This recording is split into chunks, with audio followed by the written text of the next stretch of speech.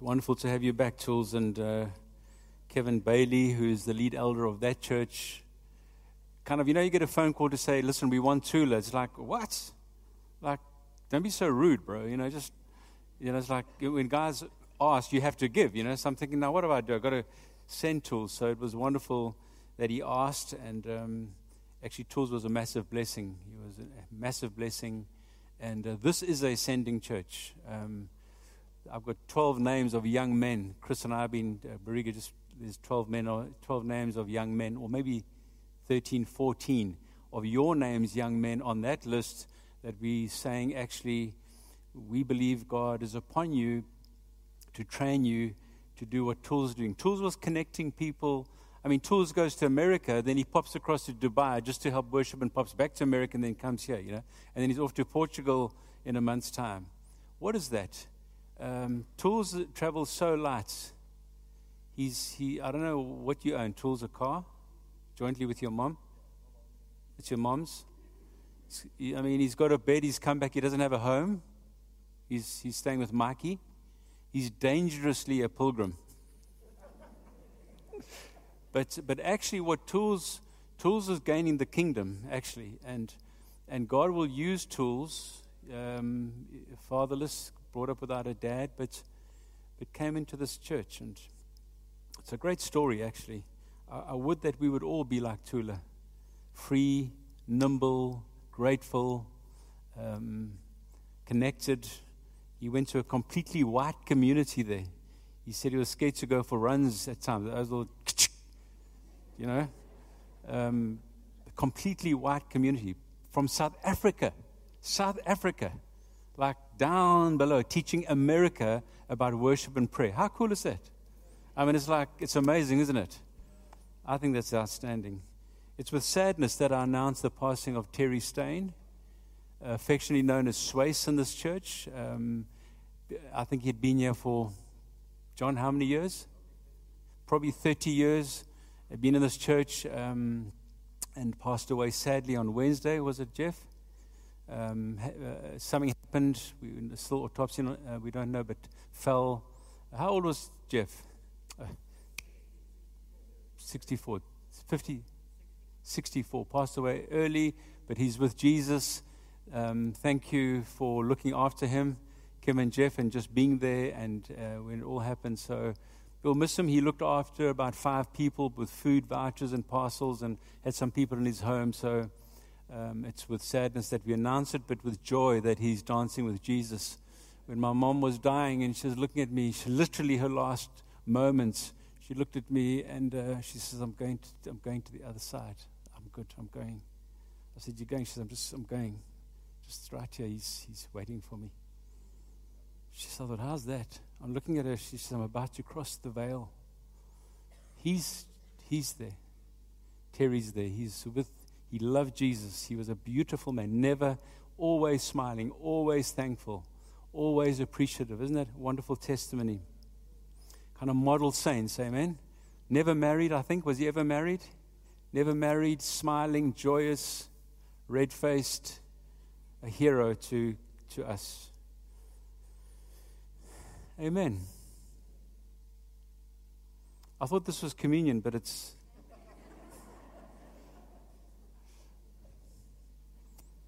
Caleb Thompson baked that, ladies. A young man in the church. How old is Caleb? Are Caleb's mom and dad here? 22. I think he said to Katina, I'll do the cookies or the brownies for the moms. This is a great church. Isn't it a great church? So, Lord, I'll pray for myself because Tools didn't pray for me, but won't you help me, Lord, and help the word go out and touch our hearts in your precious name. Thank you for beautiful moms in this church, beautiful, beautiful mothers in this church, grandmothers, moms to be, new moms. We're so grateful for the women of this church. They're your jewel. I know they're your jewel. They're the eaves of the church. They're the final product. They bring color and joy and care and heart. And we want to say thank you so much for the moms and the ladies of this church. Continue the story, Lord. Won't you do that in Jesus' name? I'd like to continue something of a, sometimes you do a series through a book, but sometimes you have sort of in your journals, you spend time praying and you write down things. This is like a journal preach, those times when you're waiting on God, and I love to do that. And so I started last week on churches, cultures, and nations. And, there's cultures in churches, and there's subcultures that develop in churches, sometimes dangerous. And every church has a certain culture. And then they can develop subcultures, like you can have a church that's a beautiful church, has a subculture of incredible hospitality, or a culture of serving the poor, social justice. Amazing. And obviously we want to be careful to overdevelop subcultures in the church, or to become a church that becomes so good at worship that what you do is you start hiring people because you've got the standard of worship that is technically so good that actually it becomes more about the technical aspect rather than the congregational aspect of worship. So the subcultures are important, but we've got to be careful as elders and deacons and leaders to make sure that we don't over push it until the building falls over. And there are churches now who have got into trouble because they have overdeveloped cultures or subcultures, like holiness. I long to be holy. It's one of the things that I probably long for most. But you can so get caught up in wanting to be holy that you begin to feel unworthy, or you become a holiness movement. Amen? So that's what I was speaking about. And we also have a need to have an emphasis on discipleship. One of Red Point's strong points that Tools was saying, he was being discipled here for 30 years. But the objective of discipleship is not discipleship, it's to disciple the nation. So once you make a disciple, it's like if you raise up a teacher, you think, I've got a teacher, but the teacher must teach. Amen? Once they become a teacher, you think, well, that's great. Now, teacher, would you teach and raise up other teachers? So discipleship is with a view to the end goal is to the Great Commission. It's a dying world. It's a Christless world. And disciples who are followers of Jesus begin to, and he says, I want you to disciple the nations. And so that's something, and go and make disciples of all nations. An emphasis on discipleship causes a preoccupation with personal holiness. Or have you had your quiet time so you can develop a culture where you focus on character flaws. Oh, you got a character flaw. Jesus, in making his disciples, journeyed with them, and he would address character flaws as they walked along. He didn't say, well, before you can be my disciple, or, Peter, we know that there were lots of things that had to happen. It can lead to excessive training, extremely high standards, an overemphasis on mentors. That is not what the Bible teaches. The Bible teaches us a journey together. Amen? He didn't say make disciples of Christians. He said make disciples of nations. And so we need to look at the Scriptures, and I hope you hold the elders as a church accountable to the pattern of Scripture.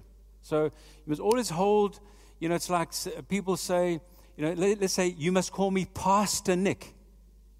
So let's say we push that. Well, actually, I'm an under-pastor.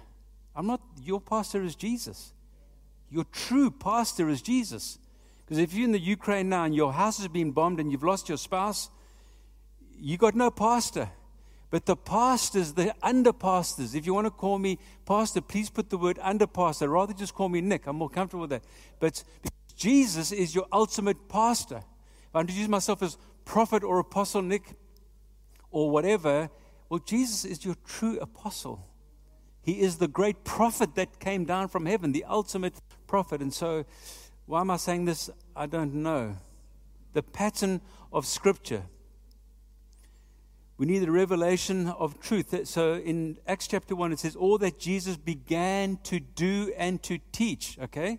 So Jesus began to do stuff and he began to teach. And we, through the ages, his church and his body, continue to do what Jesus did because we are the body of Christ. So I wouldn't have called the church the body of Christ, but we are the body of Christ because we as a collective form one, And in our oneness, he says, you are the body of Christ. So what the body of Christ did 2,000 years ago, as he walked through the streets of Jerusalem, we are to do. And what Jesus taught, we are to teach. So he ascends and he says, okay, receive the Spirit of Christ, the Holy Spirit.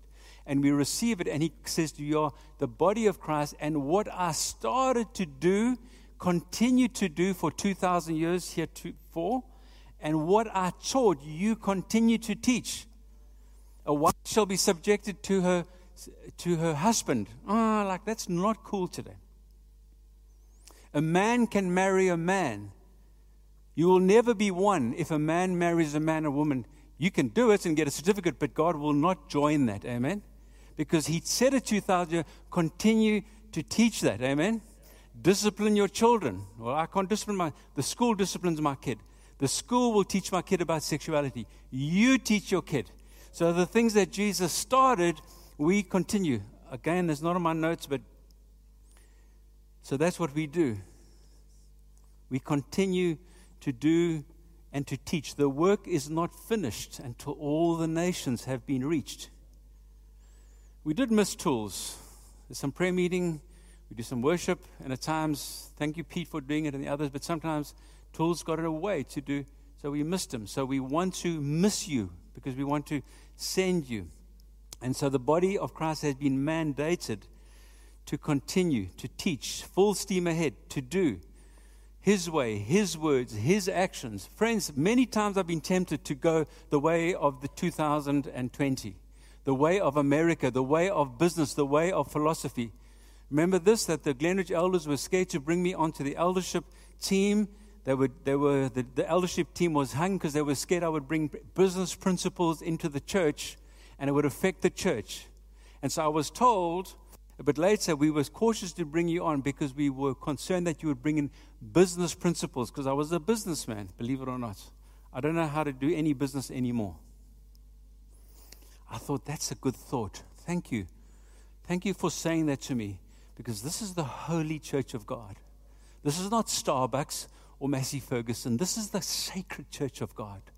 Best you lift your hands, young Mr. Hardy, and you find out who Jesus, and you continue to teach the things that He do. So we need spiritual power, because we can't do this. If Jesus needed the Holy Spirit to come upon Him to do His ministry and to receive, and the Holy Spirit came upon Him in the form of a dove, how much more we, the body of Christ, this collective here, needs the dove of God, the cloud of God, the wind of God, because we can't do it otherwise. We will be discouraged. We will lose the battle. We will get exhausted, okay? To be a witness, be my witnesses. You will be my witnesses when the Spirit comes upon you. It means I want you to be the full package that Jesus is. How do we do that? You can't do it except the Spirit empowers you and enables you for the full work. So we need the God in our lives through us mysteriously to do and to continue to do and to teach all the things that He did. And so we are a body with many parts, and we need the Spirit to be poured out upon us because of the charismatic excesses and some of the weird stuff that happened, and some of the thus saith the Lord and prophesying and stuff going on. The church withdrew from the outpouring, the baptism of the Holy Spirit, the speaking in new tongues, the prophecies, and the trusting God for healing. So we go in ebbs and flows, and we panic, and then guys start doing crazy things. I remember a guy walking to a person in this church's room, dying. We have been calling out to God, dying, walking and saying, God says to me He's going to heal her. I took him outside, and I said, you had better, to the whole family. I mean, I entered Benny Hospital. My veins were, because I'm saying, if you come in here and you declare that, it better be so, sir. Don't just come in now. But we call out to God. That was like charismatic or healing presumption, amen? So as a result, we stopped praying that God would raise the sick or the dead. To be an effective witness, we need God's power, doing what He did in Jesus, doing what He did in Paul, in the church in Jerusalem through us. Number one, my first point, in order to become witnesses, are you truly born again? hopefully my thesis or my case will build. Have you been changed? Have you been transformed by God's power? Are you a new creation? Please put up 2 Corinthians chapter 5, verse 17. I'll show you what that means. So he's saying, has something dramatically changed in you? Is there a fire burning inside? Are you a new creation? You said, I was alive. Are you staying alive, to quote Jackson's song? Is there a fire burning ongoingly? Are you radical? And so if you pick it up here, 2 Corinthians chapter 5, verse, what did I say? 17. Let me go to 16. From now on, we regard no one from a worldly point of view. This is talking to the church. Though once we regarded Christ in this way. So Paul said, he's just like a teacher. That's why the rich young ruler said, teacher, good teacher. And Jesus said, you just think I'm a rabbi. So he says, call no one good except God. Does that mean Jesus said he's not good? No, the rich young ruler said, teacher, or rabbi. If he had said Messiah, Jesus would have probably spoken to him differently. So he says, we regarded no one from a worldly point of view. Though once we regarded Christ in this way, we do so no longer. Therefore, if anyone is in Christ, he is a new creation. Brothers and sisters, that is a huge statement. I mean, it's like, really? I mean, when I got saved, it was just like a prayer I prayed. I felt too much, but so, yes, you are a new creation. By faith, I am a new creation. The old has gone. That's why obsessive interest in your past, in your early attachments, what your father did or didn't do, whether you had one, that your mother abandoned you, that all the stuff, you were bullied as a kid at school. I was the third child. I had the third child syndrome. The old has gone. And so I can go and limp in that. So now that I've been born again for 40 years and suddenly I have a crisis in my life, I think, I don't know why. It's because I don't know. No, by faith, I'm a new creation. I will not let the devil bring me back because that's his game. Come back. Backslide. Remember that elder that said this to you? Remember the guy that prophesied to you in Edmonds Road in 1980? 9. Remember what he said to you? No, the old has gone. Even the stuff that I didn't like about the faith. Where am I? The new has come. Lord, give me the new. All this is from God, who reconciled us to himself through Christ and gave us the ministry of reconciliation. I've reconciled you. Now I give you this ministry of reconciliation, that God was reconciling the world to himself in Christ, not counting men's sins against them. My sins are no longer counted against me. And he has committed to us, he has committed to you, everyone in this room, he has committed to us the ministry of reconciliation. We are therefore Christ's ambassadors. How do I do that? It's just little old me with my struggles. No, the Spirit of God has empowered me to be his witness. And I also do it collectively. You cannot do it alone. Amen? As though God were making his appeal through us. God will make his appeal to your husband, ma'am, to your wife, to your unsaved friends through you. That's why how we live is important. We implore you on Christ's behalf, be reconciled to God. God made him who had no sin to be sin for us, that in him we might become the righteousness of God. Are you radically born again? Are you a disciple and a follower of Jesus? This is fueled by how? Yes, by the Spirit, but also by an affection for Jesus. In other words, a love for him. The more you get to know Jesus, the more you explore him, the more he will be revealed to you, and the more your affections will begin to catch fire. Otherwise, you just do it out of habit. The Spirit lights the flame inside of us. Can you say amen? The Spirit. So you think, I'm just a guy, you know. Next minute, I'm on fire for Christ. You think, what happened to you, bro?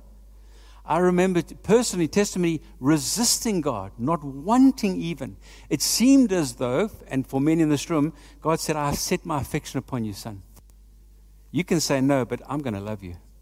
You can say no, but the flames, and all I had to eventually, reluctantly, hesitantly, yet with great relief said yes, and the Spirit lit a flame. The question is that flame still burning? Is that flame? Do you know how many Christians are drifting now, 2022? Astounding. Here in our little city called Pinetown, larger Durban area, many Christians have lost the flame. You know the term first love? You know when you say first love, I've been looking at first love. My poor wife's heard enough from me about first love for the whole week. What is first love, God? What is first love? Teach me about first love. Sometimes you have to look at the natural. She was his first love. He only loved her. She only really loved him. What is first love? Natural first love. I love the term, first love. The psychologists say first love is the first time you kiss somebody, the first time you held somebody's hand. Then they're going to say the first time you have sex. Well, you have sex inside of marriage. You cannot have sex outside of marriage. If you're having sex outside of marriage, you need to repent. You might say, I can't stop. You've got to repent. If you're not married and you're having sex, you need to get out of it, brothers and sisters. If you're not saved, I trust that when you get saved, before you get saved, you'll say, actually, Lord, I need to repent. You know that Christ will call you to marriage and there'll be sex within marriage. Are you still there? Help me. You might have come here today saying, I wonder if I can have sex before marriage. The answer, biblically, before the living God, is no. But you can if you want to, but probably it'll hurt you. And certainly, it'll stop the kingdom advancing in your life. And there's a whole lot more that I can't say here. The gospel is a love story. It's between Christ and his bride. It's a first love story. It's between the lover and the beloved, the Song of Songs. It's between Israel and her husband, Yahweh. First love is a key biblical term. It's marvelous. You know, sometimes the Lord, this is marvelous to the Lord. It's marvelous to me. There's one thing that I find marvelous. How long have you been married for? 50 years. And what's it like? Oh, I love her more than I've ever loved her. You mean with all those problems she's got? Yeah. And that strange cough, she coughs all day. Do you still love her? And she's got such a squeaky voice. Love her. And you love him even though he's quite grumpy. Yeah, he's a bit grumpy.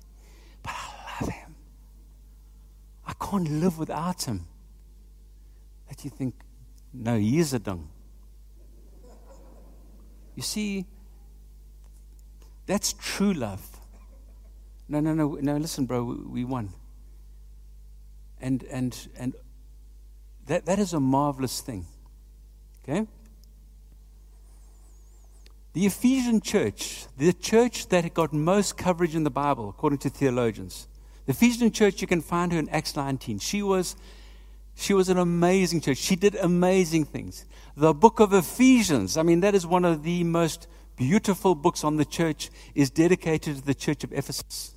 1 and 2 Timothy are written to the pastor of the church at Ephesus.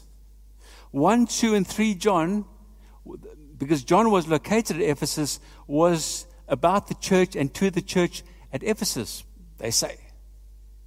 Revelation chapter 2 speaks to the church of the Ephesians, and we were there not long ago. Listen, this church got plenty coverage. She was an amazing church, but she lost her first love. She lost her first love.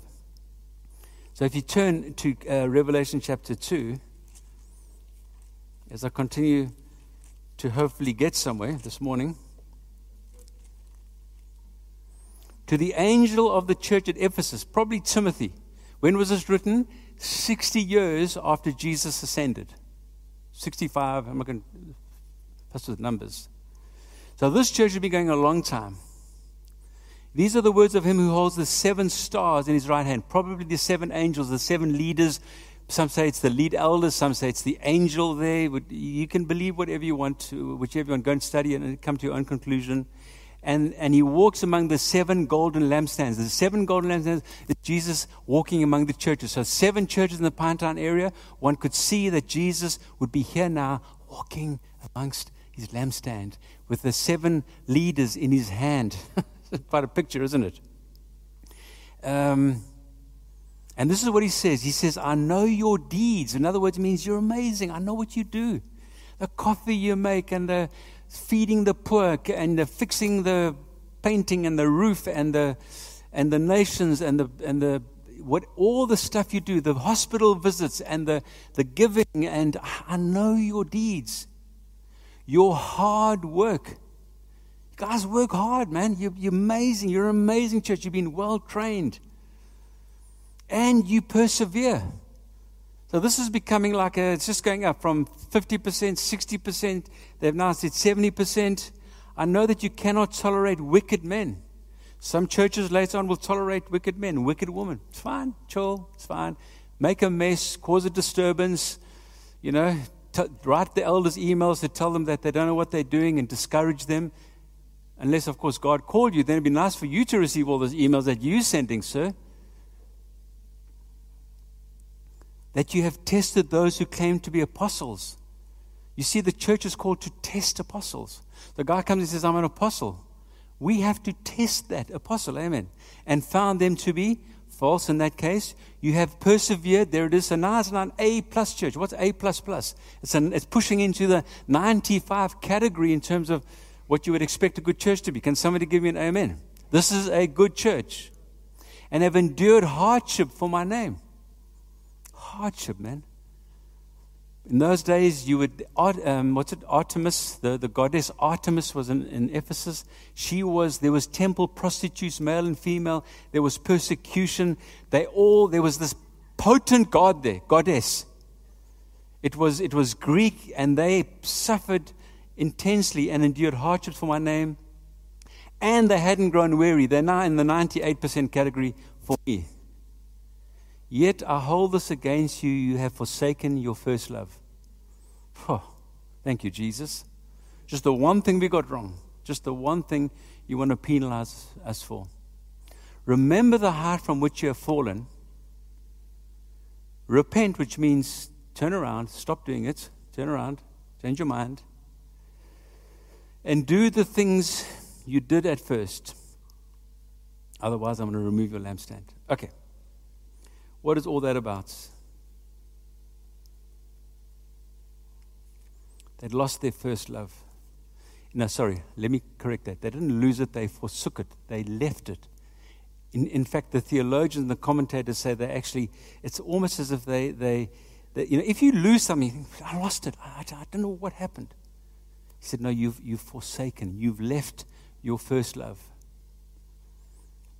Such an important statement. What does that mean?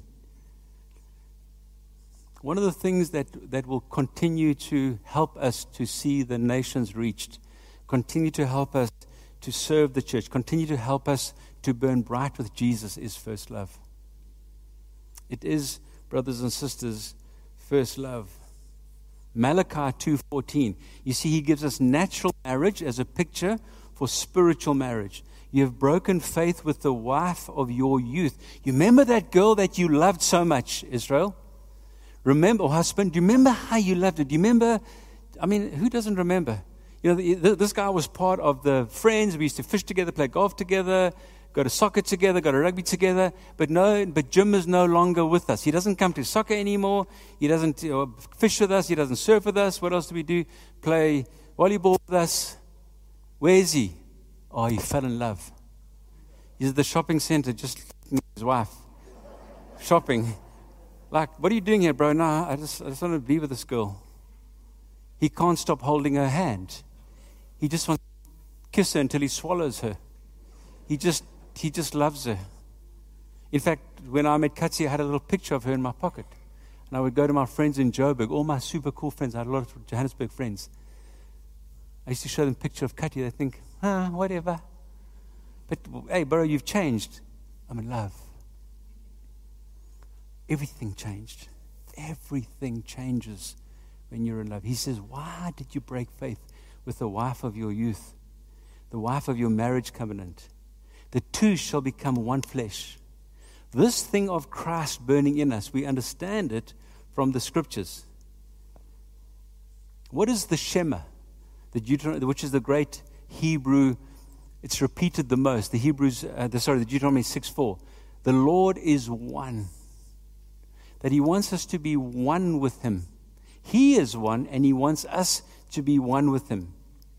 But because of His great love for us, Christ, who is rich in mercy, made us alive with Christ, even though we were dead in our transgressions. It is by grace you've been saved. Passion for Jesus, Ephesian church. Doing it. The elders want us to do this. They want us to go to a life group. They want us to come to prayer. They want us to read our Bible. They want us to go to the nations. They want us to come to Genesis. Yes, we do. But more importantly, in addition to that, is that we want you to love God with all your heart, with all your soul, with all your mind. You see, passion for Christ. They were on fire. These guys would bring all their stuff. Go and read it in Acts 19. Get their stuff burnt. They were radical. They suffered persecution. They were amazing church. They were on fire. And he says, go back to do the things that you did at first. See the heart from which you fall. Go back. And I've got to think, Lord, must I go back 45 years if my love has grown cold? Yes. Go back and remember the things in your marriage. Remember the photograph in your dining room hall or wherever you have your photograph of your wedding that everyone looks at. Remember the passion that you had for it. Remember the passion that you had for me. Remember your first love. Otherwise, it can turn into cold orthodoxy. Disciples, nations, prayer. Oh, I didn't read my word today. I don't really want to, but I'll just read it. In Jeremiah chapter 2, verse 2. I remember the devotion of your youth, God says to Israel. Oh, I remember how you were devoted to me. How as a bride you loved me. This is the Lord speaking. This is God speaking to Israel, His beloved. He says, I'm your husband.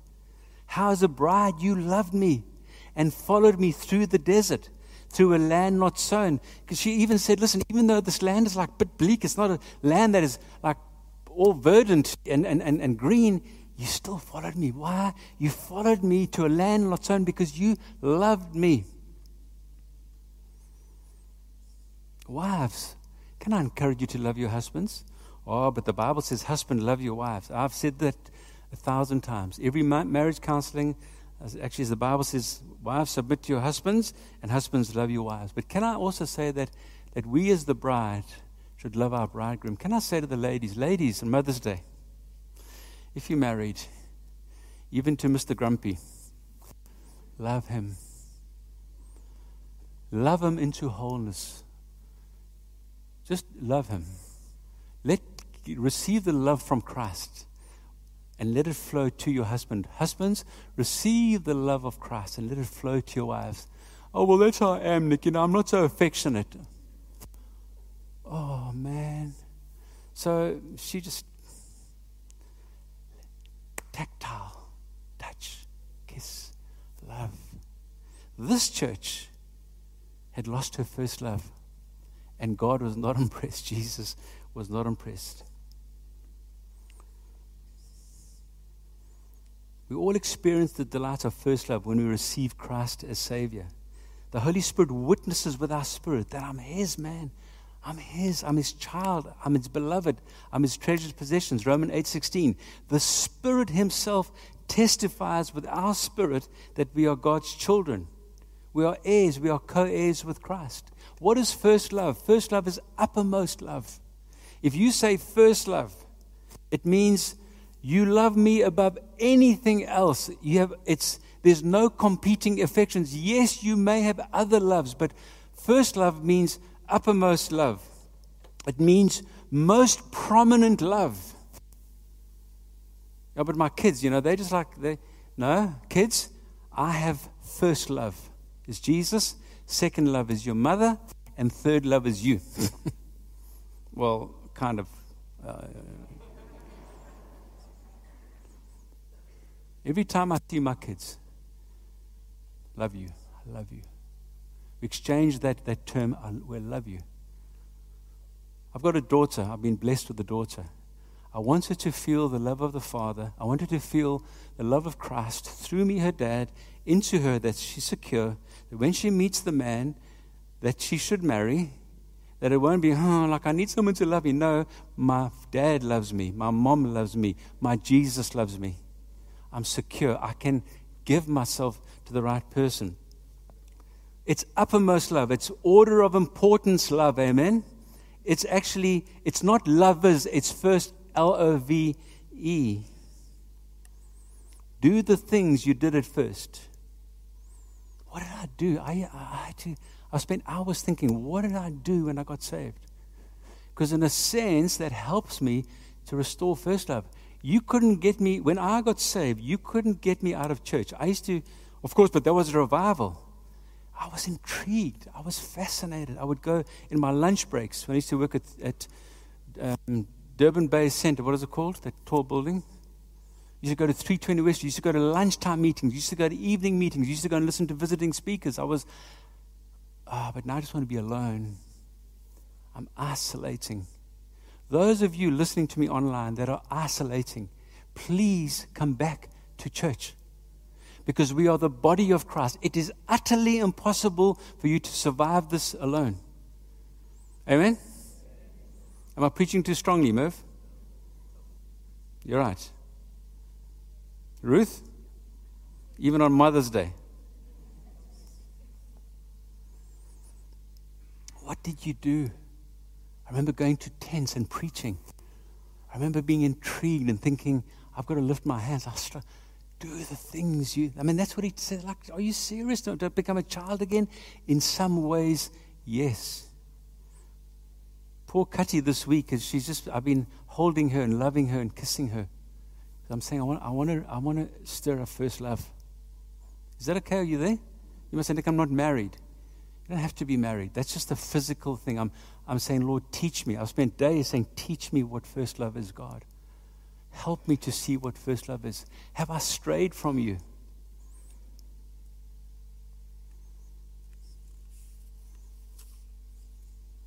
What were your bridal days like with the Lord? What were your bridal days like? Your courtship days. You know how you fuel a fire? How do you keep a fire burning? You've got to add stuff to a fire. If you light a fire, in the Berg the other day, I think I shared it here, I don't know where I shared it, but these logs were so wet and damp, and it took ages to start the fire. But once the fire got going, I spent most of my time when we were in the Berg just the other day, just adding and selecting wood. And the more you added wood, the more you heated wood on the side. And you know that a fire, the Spirit lights a fire. What do you need to add to that fire to keep it burning? If you don't add stuff to the fire inside of you, the fire will burn out. What do you need to add to that? Tristan? The Word. The Word is like wood. So what you do is you're saying, well, the fire's going. Well, just read get the Word in. Well, I've read that text before. Yeah, but read it again. No, but I read the text before. It's like, what's your favorite meal? Tandoori chicken, cottage pie, what bangers and mash? You know, if you have another bangers and mash, you had bangers and mash Tuesday, Wednesday, Thursday night, and your Sunday, you're saying, where's my bangers and mash? It's you know it, but it nourishes you, amen? It feeds you. You say, no, I just want to read it again, because mysteriously the wood is coming in and worship. The more I worship, the more I praise, the more I give, the more I love, it's like it adds fuel. It's like fuel, and that fire burns. Next minute, you think, this is an oversized fire in this little room. We had this room. And I said to Kati, check the fire. She says, a bit oversized, bro. You're burning us up. Yes. You want to add. You see, he burns, we add. Whatever you need to add. Date night to your marriage. Presents. I've got to speak to myself here. I'm not so good at some of those things. we got to, and then, what do you need to add? I did write them down somewhere. What do you need to add? Praise, generosity, fellowship, etc., etc. Are you still there?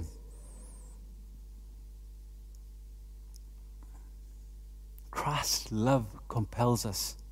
2 Corinthians 5:14. Christ's love compels us. If you have not love, you've got nothing. Amazing. Christians, they do all these things, but there's no love there. What does the world want?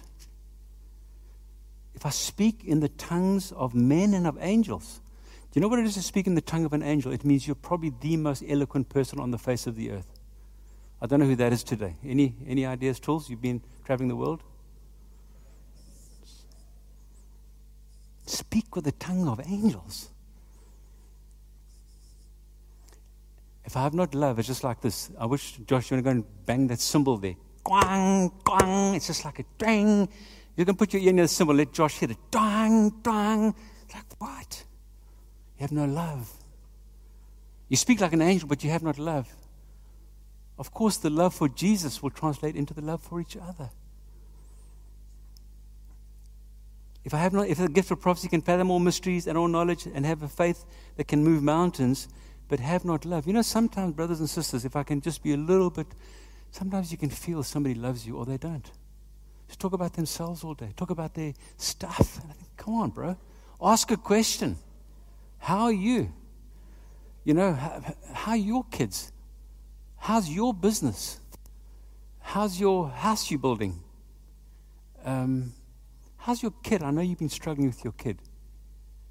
But sometimes you leave a conversation. They loved speaking about all their stuff. But love means I'm interested. I spoke to this one guy, and I'm not blowing my own horn. Please.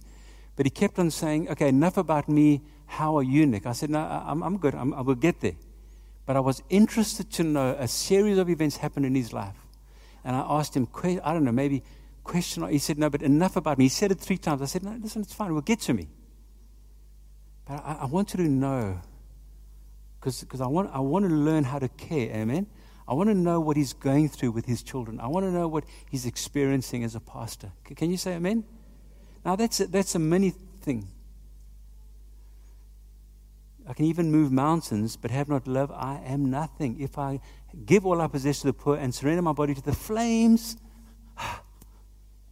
but have not love, I gain nothing. You've lost first love. I'm not saying we have. I love the preach. I love the talk.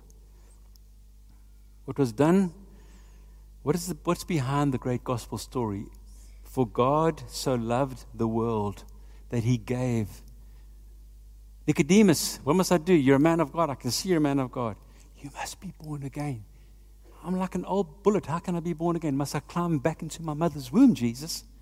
You must be transformed and born again. For God so loved the world that he gave his only Son, that whosoever believes in him shall not perish but have eternal life. This is how we know what love is. Jesus Christ laid down his life for us. Greater love has no one than laid down his life. They devoted themselves because there was a fire burning. That's my second point. Are you born again? And how's your first love? Third point, we need to be trained. You need to be trained. We need to be equipped. We need a toolbox. We need to arise in confidence. Come to the conference. Learn about the nations. Find out. Don't look for the magic bullet. Just sit there. Just let God minister to you. We need to be part of a team. You need to know the word, be able to serve. We need to believe in multiplication. Never give up on the church, because you are the church, sir. If I give up on the church, I'm essentially giving up on myself because I'm part of the church. If I struggle with the church because there's a problem with her, how much more am I a problem child? I am a problem child, amen? So are you. You're also a problem child. I heard this one pastor who, he just this week was saying, it wasn't a guy I know, it was online. He was just saying, I am a mess. I just thought, bro, what kind of a mess are you? Are you not exaggerating? Because he doesn't have any inherent sin, but he just said, when I look at Jesus, but I need you. We need each other because we are a work in progress together. Do not fear man. That's what this thing will teach you. In other words, don't fear man when God speaks. When God speaks and God directs, don't worry about what people think all the time. How to settle that? Have you settled that? You need context. You need to be enthusiastic. As I close, who is Jesus that I should love him? So I spend a lot of time just writing down attributes of Jesus, which I can't go through. He's the fairest of 10,000. I say, well, why should I love him? What's this first love? He is fairer, which means Jesus is the most beautiful human being who's ever walked on the face of the earth.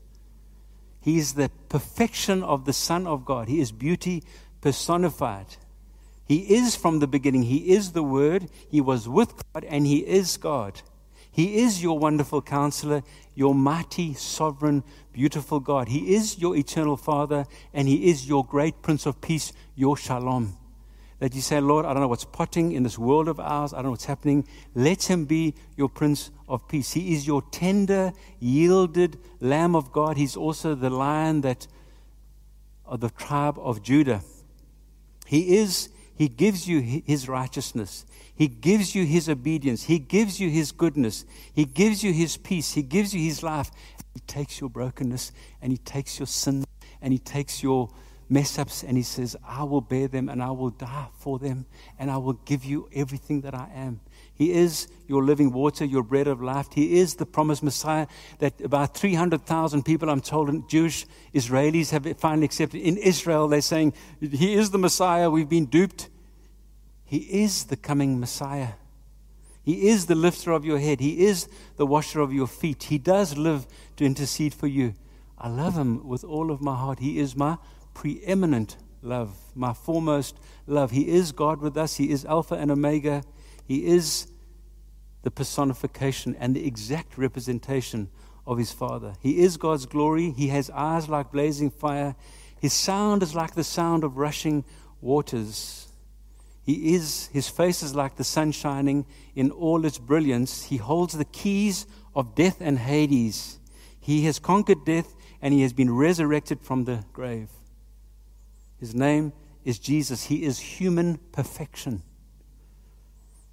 He is majesty. He is power. He is authority. And Jesus is love. He never changes. He covers your sin.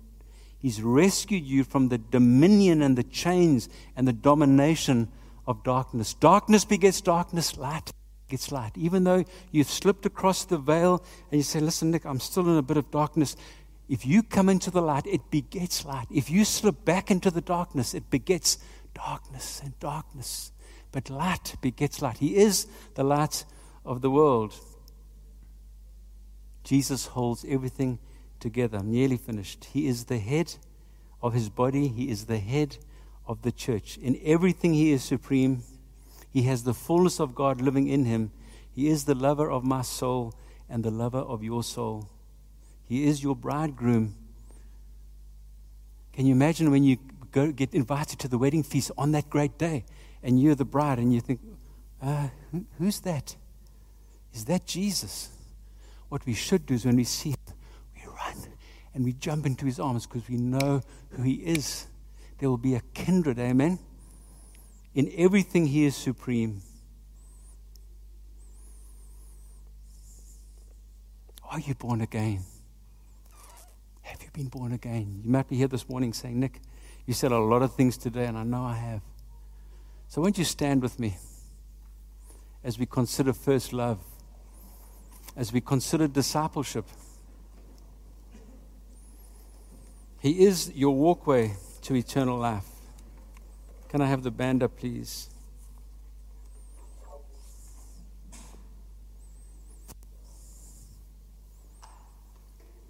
Are you born again? Number one. Are you passionately in love with him? First love. And will you let God disciple you and equip you? Those are the three things. Who is this Jesus I love? We could spend the whole day. We could spend the whole day talking about the attributes of Christ. And we would have only scratched the surface. Is there anybody here this morning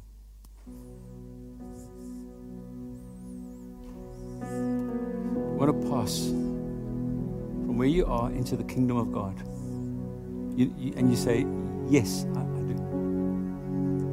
I don't know why, for whatever reason, but you say, I want to be born again. I want to experience the love of Christ. I want Him to transform me, to change me. The fact is, I need Him. I know that the others, maybe your love's grown cold. I'm not speaking to you. Maybe the fire's dim. Maybe your affections have strayed. But I'm speaking to anyone this morning. I'm sure that there's at least 3 people this morning that need to receive Christ as Savior. I'd love to pray with you. Every eye closed. You say, actually, if I die, like Nick's mom, I don't know where I'm going. I have no idea. I can tell you that Terry Stain is with Jesus. If he isn't, I'm wasting my time here, but I can tell you that he is with Jesus. If that's you, every eye closed, just raise your hand. If you want to be born again, just raise your hand, just so that I can see it nice and high. Thank you. Thank you. Any hands? Just raise your hand, just so I can see it. Just lift it up. Don't be afraid. Reach your hand up to heaven. Yeah, thank you. Well done. Thank you. It's about 5 or 6, 7 hands gone up. You're saying, actually, I need to experience the living God. Just raise your hand. You need to receive the love of Christ. You need Him to take away your sin and to give you His perfection, His holiness. If you've raised your hand, please come out and stand with me in the front. Don't look at the people. If your friend has raised their hands, just come and stand here in a stripe. If you raise your hand, just come and stand here. Don't stop now. Please come. Just come. It'll be wonderful. Those of you that raise your hand, just come stand here in the front. Just face me. Don't face them. Love some leaders. You raise your hand. Come. Even if you didn't raise your hand and you'd like to join these people and say, I want to cross a line. Come.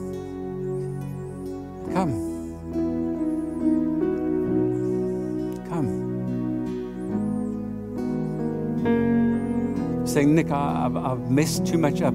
You come forward and receive Christ. Anybody else? You say, Nick, I thought I was a Christian. I think I'm a Christian, but I don't know. You come, because you know that you receive Christ as your Savior. Please come. Anybody else? Thank you for these precious souls. Extend your hands to them, please, Lord. Friends, not Lord.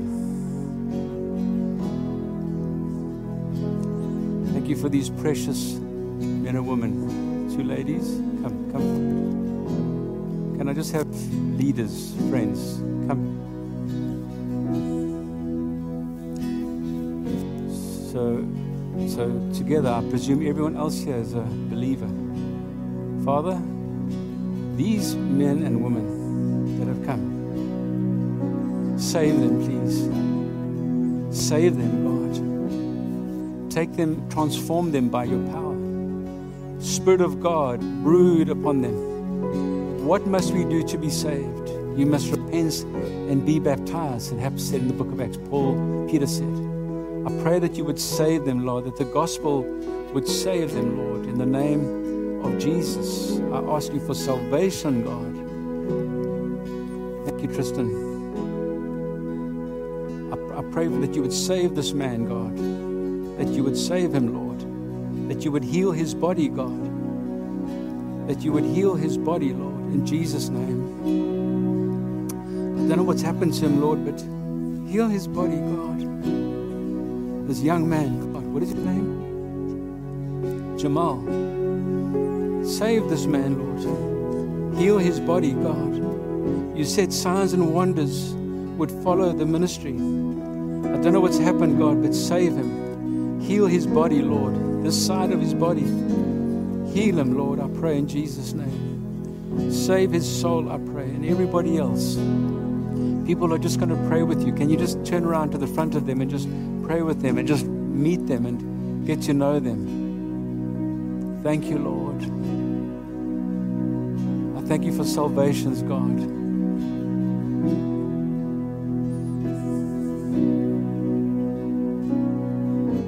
You got a song, Manu?